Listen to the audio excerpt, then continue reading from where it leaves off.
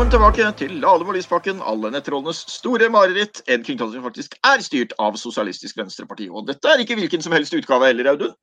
Nei, dette en kavalkade. Det rett og slett en slags greatest hits av Lahlum og Lysbakken fra høsten 2020 og våren 2021, der du kan få en del utdrag av spennende gjester vi har hatt. Morsomme ting Hans Olav har sagt, og mye annet som du hører på podden. Fordi at når for eksempel Nytt på Nytt har sånn kavalkade, så må jo vi ha det, Hans Olav. Ja, man kan ikke ha en podcast med respekt for seg selv uten å ha en skikkelig kavalkade, så her vi. Og da skal vi klare å få inn Julie Wilhelmsen, som seniorforsker på NUPI, og sertifisert Russland-ekspert. Så skal vi se om hun dukker opp. Nei, men der har vi henne. God dag, Julie, velkommen.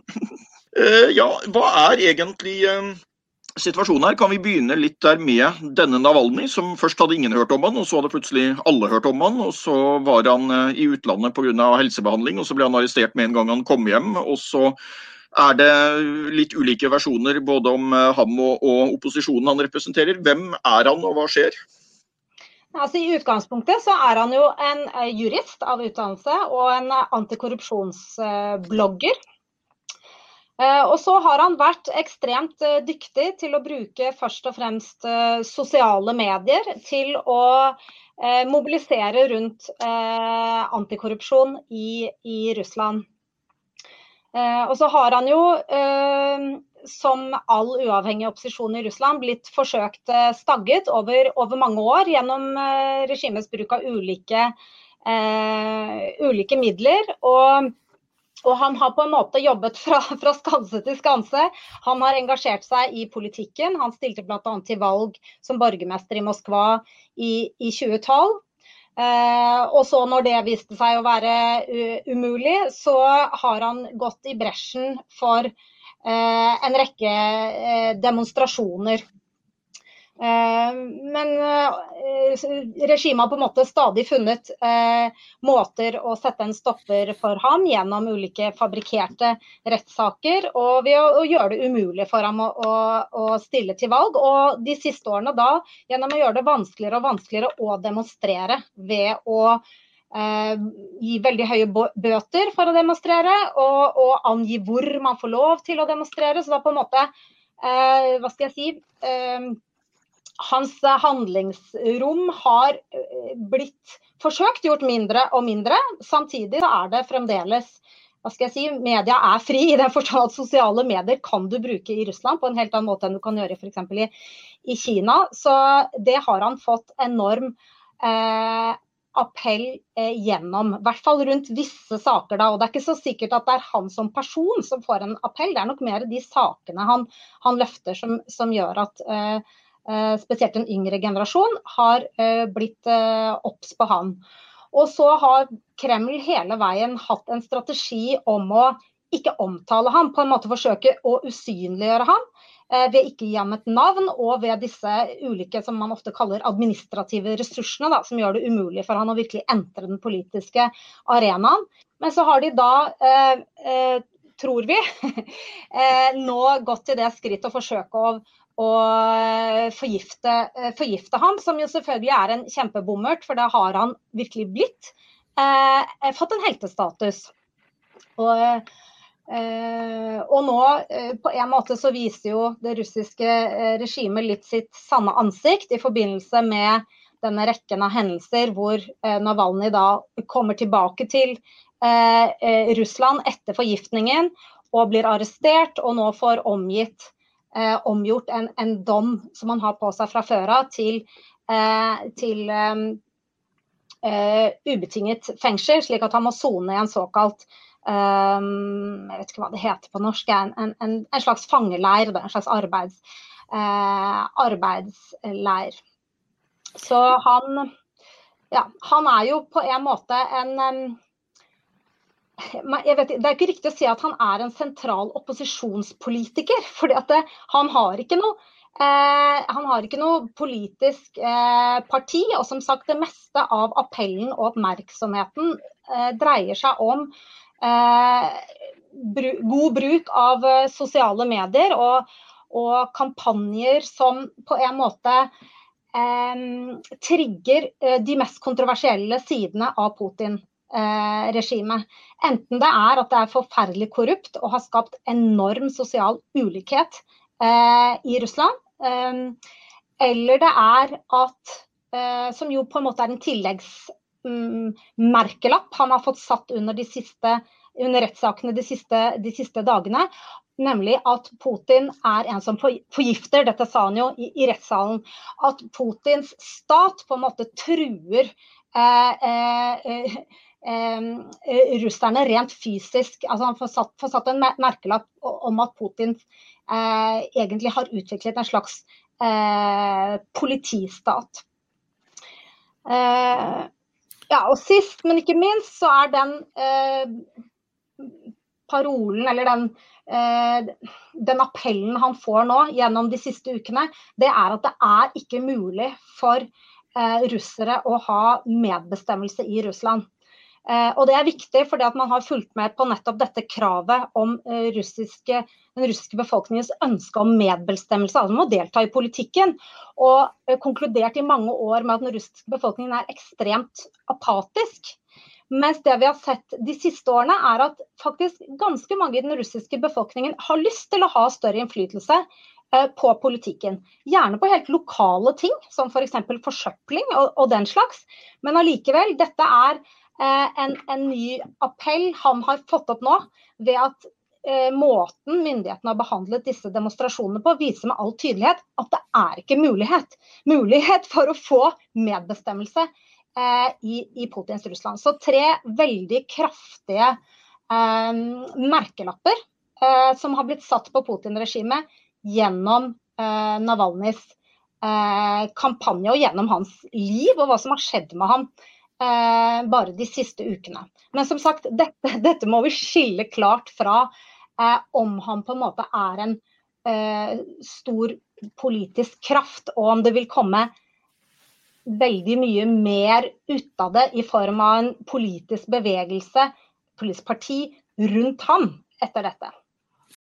Jeg tenker at det jo en avveining man har i ulike demokratier, også for eksempel i det norske og andre vestlige demokratier, så har man jo denne avveiningen, ikke sant, mellom demokratihensyn og på den andre siden da hensynet opp mot at man skal ha en tilstrekkelig sterk statsledelse, tilstrekkelige fullmakter for regjeringen til å håndtere situasjonen. For eksempel når vi diskuterer sperregrense og valgordning i Norge, så det en avveining der, ikke sant? Men det slår meg jo at når man ser på Russland, så ser det ut som styrkeelementet veldig klart har fått en forrang fremfor demokratielementet, tenker jeg et tydelig utslag der, og så det et spørsmål litt i forlengelsen av det egentlig, at det russerne fikk med Putin etter Jeltsin-perioden og turbulensen med det var jo på sett og vis nettopp da en sånn sterk, handlekraftig leder. Og jeg tenker litt på det nå, at hvis nå Putin hadde gjort som presidenten i USA må gjøre, og gi seg etter 8 år og ikke komme tilbake, så hadde det kanskje vært et litt annet ettermæle som hadde stått igjen. For jeg synes at den første perioden hans fra 2000 til 2008, for eksempel på dette med bruk av tvangsmakt, fortoner seg annerledes enn slik det har blitt i senere år. Altså jeg synes at han har fremstått som stadig mer autoritær, stadig mer villig til å bruke tvangsmakt, stadig mer villig til å innskrenke ytringsfriheten, og også dette elementet da med hvor lenge det egentlig riktig at man skal sitte med så stor makt som det presidenten i Russland nå har. I USA så har man begrensninger på det, i Russland så hadde man det, men det har man jo endret på. Så jeg veldig interessert i hva du tenker rundt det. Nei, jeg tenker at det veldig, veldig gode observasjoner. Med det unntaket da, at det første Putin gjorde når han kom til makten i 1999 var jo å begynne den andre krigen i Tsjetsjenia, som var en ekstremt blodig krig. Så det klart at der har du en del av den russiske befolkningen som ikke deler den opplevelsen av at Putin ga dem mer orden, mer forutsigbarhet, bedre liv.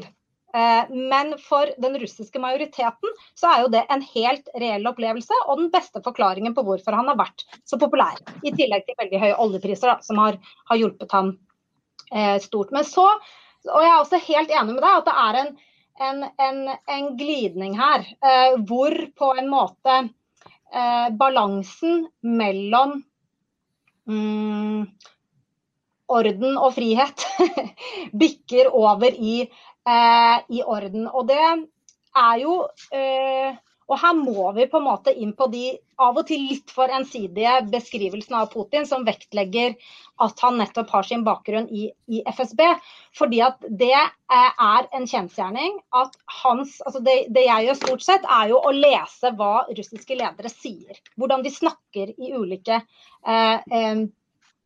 når de snakker om ulike land eller ulike situasjoner og hendelser, og det ikke noe tvil om at hans verdensbilde og ikke minst hans måte å fortelle oss hvordan han skal løse problemet på, nettopp veldig orientert mot bruk av tvangsmakt. Altså det å inngå kompromiss, eller forsøke å på en måte appellere til en motpart ved å tilby fordeler da, i stedet for å trekke frem pistolen, for å si det sånn. Det i utgangspunktet ikke noe som, det veldig sterkt hvis man ser hans tale over tid.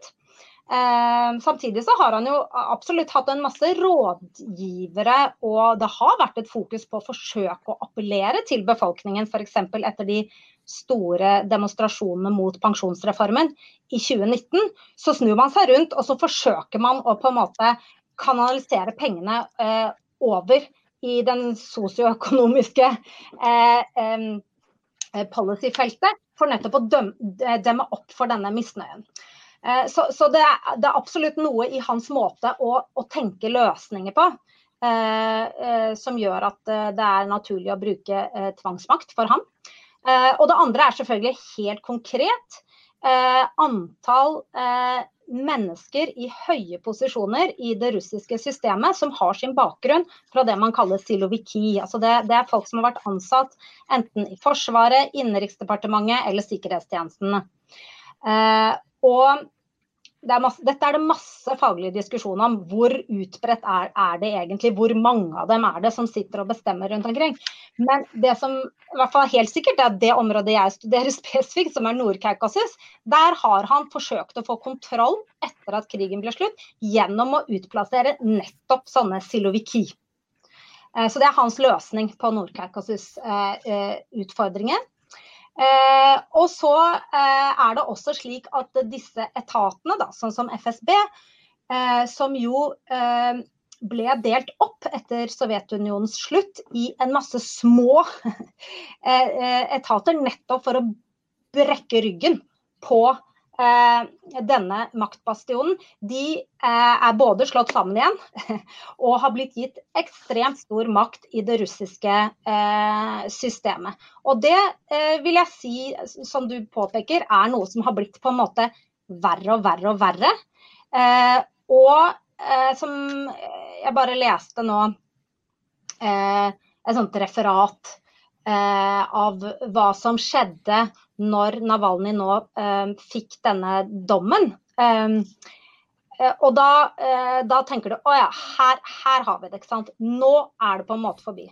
Han skal i en eller annen straffekoloni, og det var jo ikke mange som demonstrerte, men folk ble tatt liksom ganske langt utenfor rettssalen der hvor Navalny satt, og de ble bare skiflet inn i bussene. Så det klart at det jo uten at man skal liksom kunne trekke konklusjoner ut fra en sånn hendelse, så tenker jeg likevel at det en illustrasjon på hvor langt det har gått da, i retning av å gi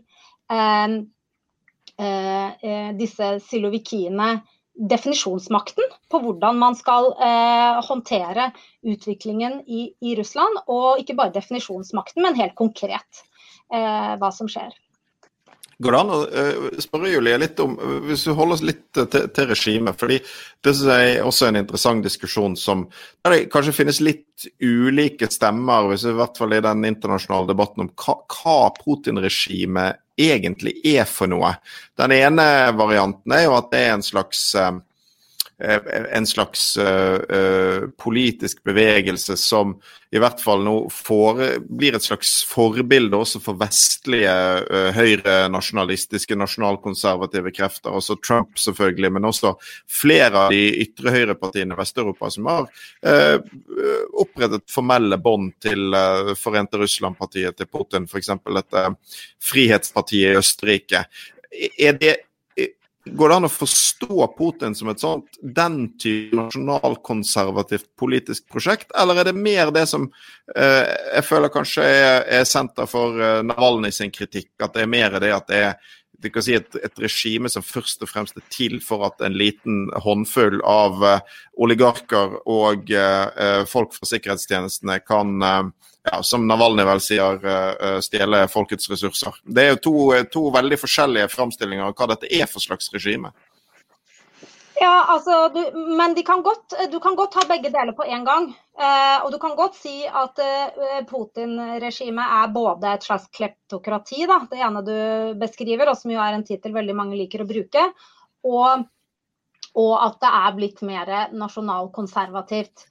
Det på en måte, men sånn blir det alltid når du forsker og holder på veldig sånn i detalj over lang tid, så blir du alltid skeptisk til disse her forenklingene, for de fanger bare ikke det som har skjedd på en god måte. Så jeg blir skeptisk også til liksom den der skisseringen av, så trekker vi inn liksom Putin-regimet som den liksom hånden bak alt som skjer når det gjelder høyrepopulistiske bevegelser i Europa. For det sikkert veldig opportunt, men det ikke korrekt i forhold til det som har skjedd, og det fanger overhodet ikke opp de veldig store endringene i Putins altså den russiske ledelsens ideer om hva Russland om hva som godt for Russland, for disse har endret seg enormt over de årene som har gått siden Putin kom til makten.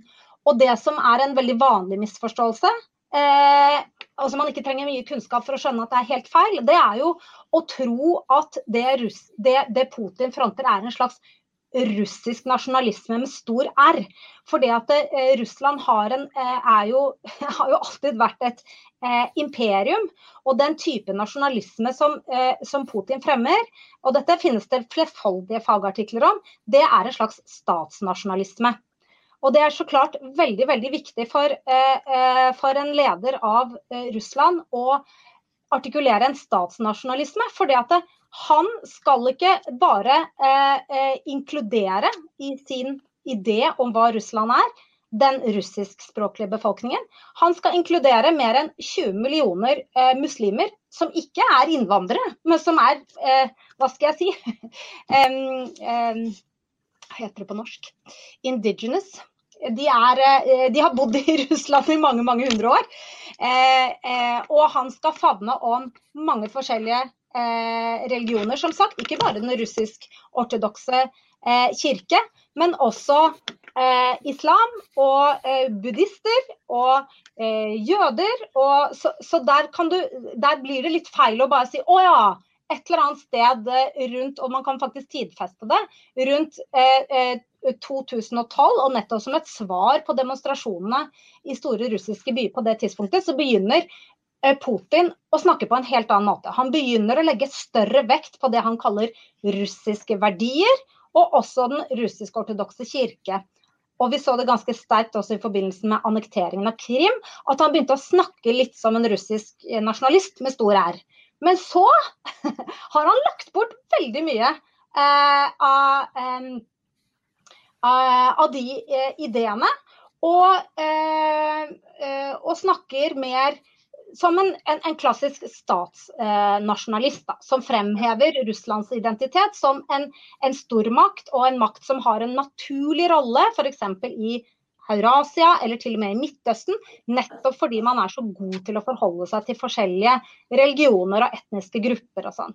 Sånn at, ja, det klart at det en affinitet, og kanskje spesielt i kritikken av det liberale, mellom den russiske ledelsens retorikk, og den vi finner blant mange høyrepopulistiske bevegelser i Europa.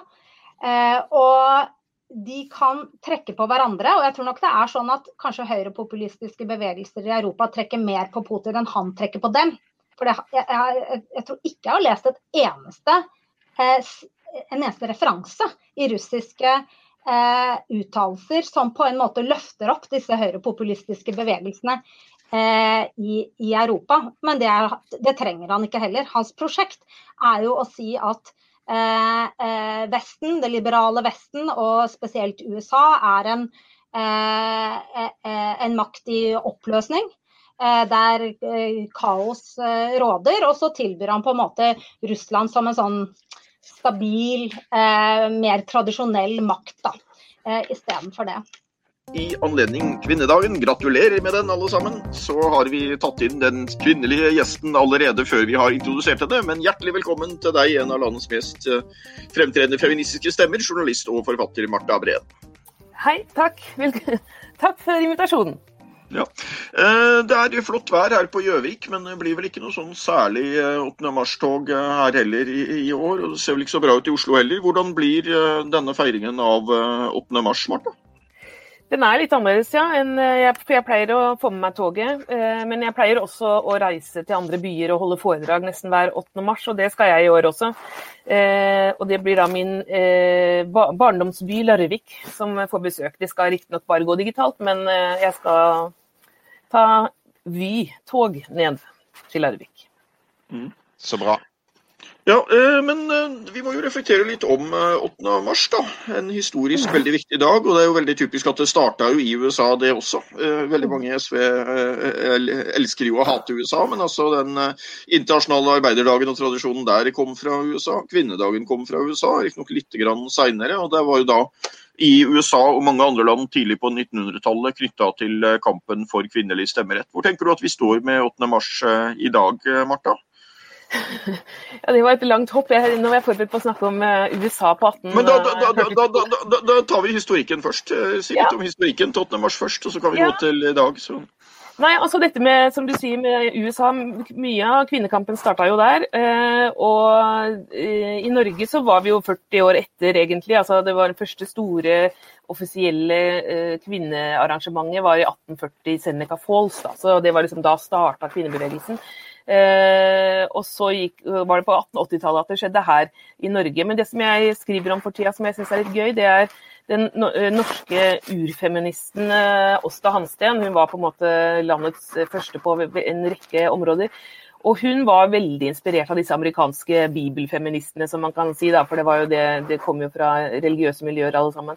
Og hun skrev jo sin egen feministiske, teologiske tolkning, da, for hun mente jo at prestene hadde misforstått Bibelen når de brukte den som bevis for at kvinner var annenrangs mennesker og skulle være underdanige, og det mente hun at var feil. Og så skrev hun det i denne boka, og reiste jo etter hvert da til USA fordi hun ble mobba vekk fra Oslos gater. Men jeg kan lure på, når kvinnedagen sånn sett kom senere i gang i Norge, var det også en følge at vi fikk kvinnelig stemmerett mye tidligere? Fordi at kvinnelig stemmerett i Norge kommer jo akkurat i den perioden, altså prosessen var jo i gang og ble jo fullført i løpet av veldig kort tid etter at dagen ble introdusert internasjonalt. Og den gang så var det jo kampen for stemmeretten som sto veldig sentralt. Så man kan lure på om det spilte en rolle, at det som var den store internasjonale kampdagen kunne man liksom i Norge si at vi allerede har fått. Det var jo... Ja, nei, jeg tror ikke de feiret den med så voldsomt i mange andre land heller. Den kom ganske sånn samtidig rundt i de europeiske landene. Og i Norge, altså det var jo den tyske sosialisten Clara Zetkin som var den første til å si at vi må ha en felles dag for internasjonal feministisk kamp, da. Tyske Clara Zetkin, som var i bestevenninna til Rosa Luxemburg. De var jo pasifister, og et av deres hovedbudskap var jo at krig, det gagner ingen, i hvert fall ikke kvinner, og i hvert fall ikke arbeidere. Det bare de som profiterer på krigen. Så det var på en måte deres hovedbudskap, og vi må stå sammen for å unngå en ny verden, eller for å unngå en stor krig, da. Og dermed ble denne dagen lansert. Men det er verdt å nevne Clara Zetkin, fordi at det var vel hun som egentlig har fått liksom historisk kreden for å ha foreslått at det skulle komme en kvinnedag.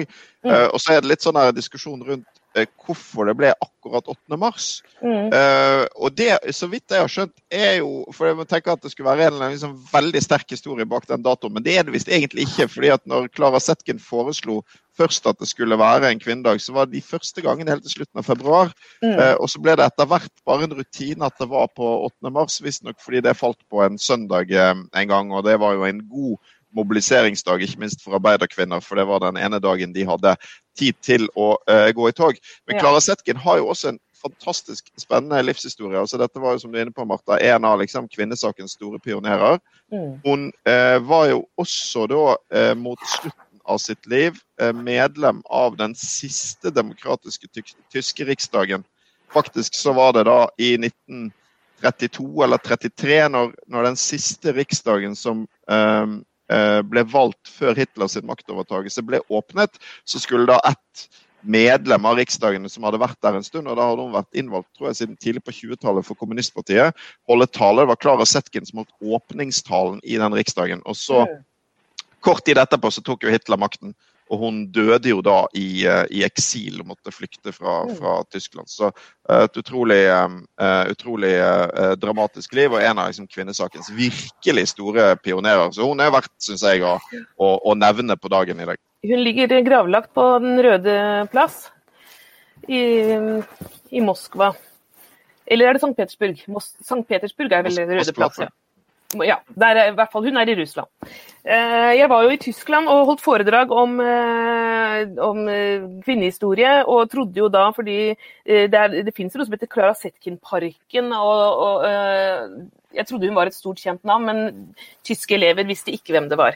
Så det samme opplevde jeg i Russland, at Alexandra Kollontai var det heller veldig få unge mennesker som visste. Så mange av disse som har en sånn kommunistisk bakgrunn har blitt strøket litt ut i historiebøkene, virker det som. Jeg må kanskje nevne der da, når vi er på de kanter, at det er jo en litt sånn merkelig historie fra den tidlige feiringen av kvinnedagen, at feiringen av 8. mars bidro jo sterkt til å utløse februarrevolusjonen i Russland. Og det høres jo helt absurd ut, da. Hvor treige går det an å være, liksom. Men historien er jo dette med den gregorianske kalenderen, da, og at det faktisk var i begynnelsen av mars den startet. Og det var vel Sankt Petersburg, hvis jeg ikke husker helt feil, hvor det var store demonstrasjoner i anledning kvinnedagen som bidro veldig sterkt til februarrevolusjonen. Så, ja. Det er riktig det der, og en annen ting som er med, jeg har som en fot i, foreldrene mine var jo AKP-ML-ere, og kvinnefront, så jeg liksom både vokste opp med feminisme, men også med ytre venstre der, og der er det jo ganske mange motsetninger da, for at med tanke på Alexandra Kollontai, som i den første Lenin-regjeringen klarte å innføre helt revolusjonerende, fantastisk kvinnepolitikk. Altså det var ammepauser, og det var lovlig abort, og det var barnehager og den slags ting, ideer som få andre hadde kommet på. Og så kommer jo da Stalin og fjerner absolutt alt med ett pennestrøk da. Så Russland var jo veldig tidlig ute med mye, og ligger nå veldig langt bak på de fleste av disse områdene. Du, Martha, da har vi snakket litt om historien, men vi må vende blikket hjem og mot vår egen 8. mars-markering, fordi selv om norske kvinner ligger langt fremme globalt likestillingsmessig, takket være den kampen som mange forutseende damer har ført gjennom mange tiår, så er det jo en del grunner til bekymring for tiden. Og du har vært ute noen ganger nå under koronaen og advart norske kvinner og sagt at de må huske på at likestilling er ferskvare. Hva mener du med det egentlig? Ja, nei, altså det er jo, jeg har sitert min favorittfilosof Simone de Beauvoir. Hun sier at husk at det bare kreves en politisk, en økonomisk eller en religiøs krise før kvinners rettigheter brått står på spill. Og det sa hun jo da for over 50 år siden, men det har jo vist seg gang på gang å være 70 år siden kanskje, å være riktig da, og vi ser det jo nå, så det tok jo veldig kort tid før de første rapportene kom som viste at dette her slår skjevt ut. Selvfølgelig så gjør det, det er jo et klassespørsmål som alt annet, at pandemien rammer fattige hardere enn rike, men også da kvinner hardere enn menn, på grunn av at man har ulike situasjoner. Kvinner tjener mindre enn menn, sånn er det over hele verden, men det er også sånn i Norge. Kvinner eier mindre enn menn, de sparer mindre enn menn, og er dermed dårligere rustet til å takle økonomiske tilbakeslag som dette her. Oftere deltidsstillinger, oftere en utrygg tilknytning til arbeidslivet, oftere enslige forsørgere. Så økonomisk, selvfølgelig, da rammer det de svakeste. Vi må begynne med en litt trist historie, for det så rart. Det ikke så lenge siden han var gjest her hos oss. Han virket å være i kjempeslag. Og så plutselig så var LO-leder Hans Christian Gabrielsen borte. Det var en sjokkerende opplevelse. Hva tenkte du da du hørte det?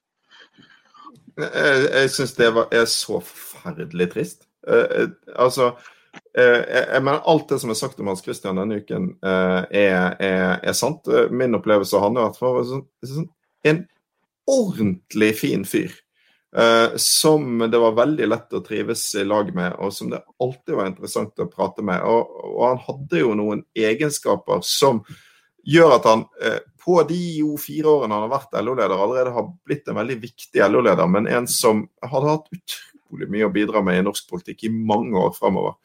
Fordi han hadde den der kombinasjonen av å være veldig tydelig, kampklar, debattsterk, en sterk stemme for fagbevegelsen utad, men også være lyttende og nytenkende. For eksempel når det gjelder det vi skal snakke om senere i denne podcasten, å ta klimakrisen på alvor og se liksom behovet for å forene god industripolitikk og god klimapolitikk, eller i åpenheten ut mot resten av venstresiden. Vi hadde et veldig fint samarbeid mellom SV og LO i Hans Christian sin tid, selv om det jo var ingen tvil om hvor han stod, sentralstyremedlem i Arbeiderpartiet og alt sånt, men jeg kommer til å savne han veldig, altså. Jeg tror det på tide at vi tar inn en gjest, Hans Olav, og som vi har lovet, så skal vi nå skifte tema til noe ganske annet, men noe som også diskuteres veldig mye i Norge om dagen, nemlig hva skal skje med industrien vår, hva skjer når vi ikke kan leve av olje lenger, og for kort tid tilbake så kom det en ny rapport som heter intet mindre enn Den grønne kjempen, og som handler om en ny industristrategi for Norge. Og til å snakke om den, så har vi hentet inn han som tok initiativet, nemlig lederen i Tankesmien Manifest, Magnus Marsdal. Velkommen, Magnus. Tusen takk, veldig hyggelig å være her.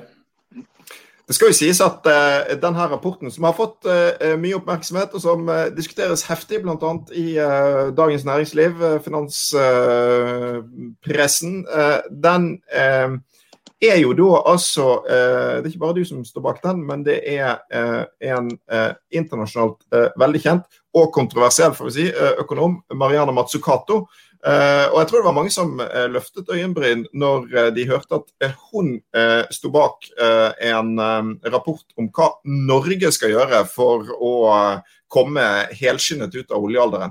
Du må fortelle litt om hvem Mariana Mazzucato og hvordan dette initiativet ble til. Ja, Mazzucato jo egentlig en ordentlig fagnerd som har skrevet kjedelige papers om innovasjon, altså hva som skaper nyskaping, utvikling i ulike lands økonomier, men som gradvis har blitt mer og mer av en historieforteller gjennom flere bøker som har blitt internasjonalt kjent. Først Entreprenørstaten, som handler om hvordan det en myte at bare kommersielle selskaper finner opp noe som helst. Og så hadde jeg en bok som heter The Value of Everything, som tar for seg spørsmål om enhver næringsvirksomhet kan anses å være like verdiskapende. Det like verdiskapende å tjene penger på velferdsprofitørvirksomhet for eksempel, som ikke skaper en eneste ny arbeidsplass, men bare beriker seg på allerede vedtatt og finansiert virksomhet, som å produsere nyttige varer, tjenester og energi. Så hun har tatt opp spørsmål om verdiens rolle. Og så har jeg en ny bok nå som heter Mission Economy, som tar for seg litt av det samme som vi drøfter i The Green Giant-rapporten, nemlig hvordan vi kan få til et grønt industriskifte, et grønt energiskifte.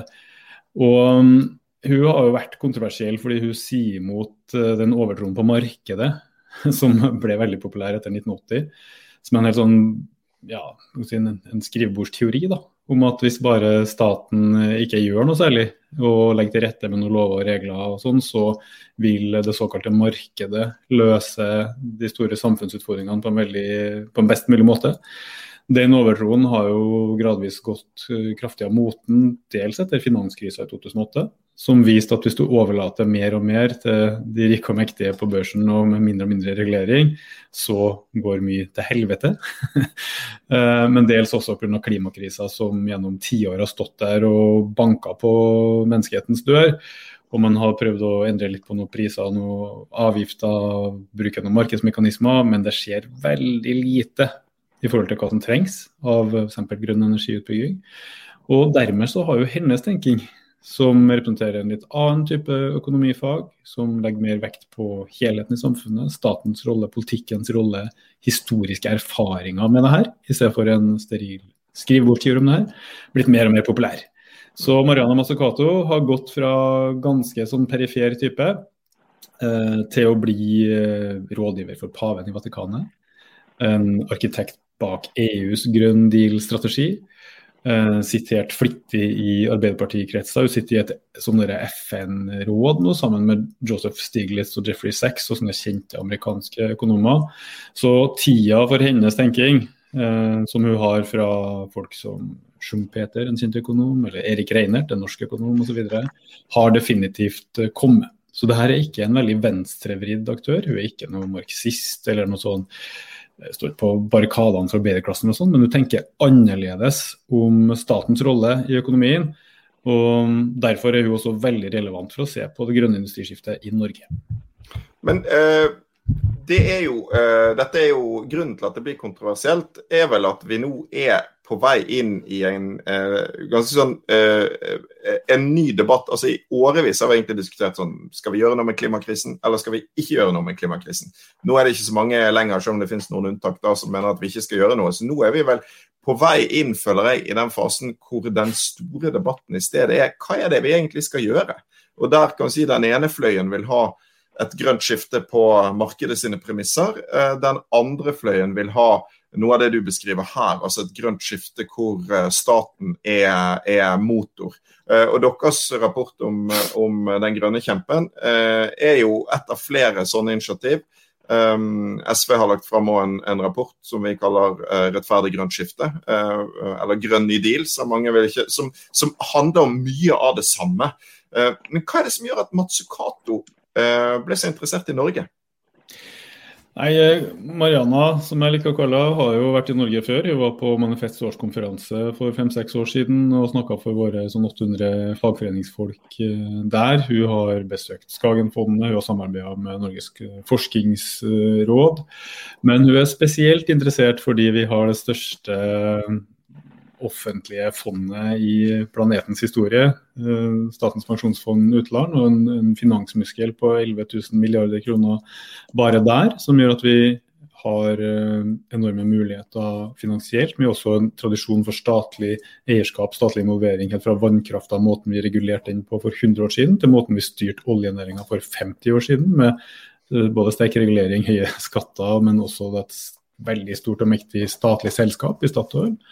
Og hun anser jo at det her det tredje mulige vendepunktet i norsk industrihistorie. Først vannkraften, 100 år siden, olje 50 år siden, og nå det grønne industriskiftet, der vi som forrige gang må ha myndige og modige politikere som peker vei.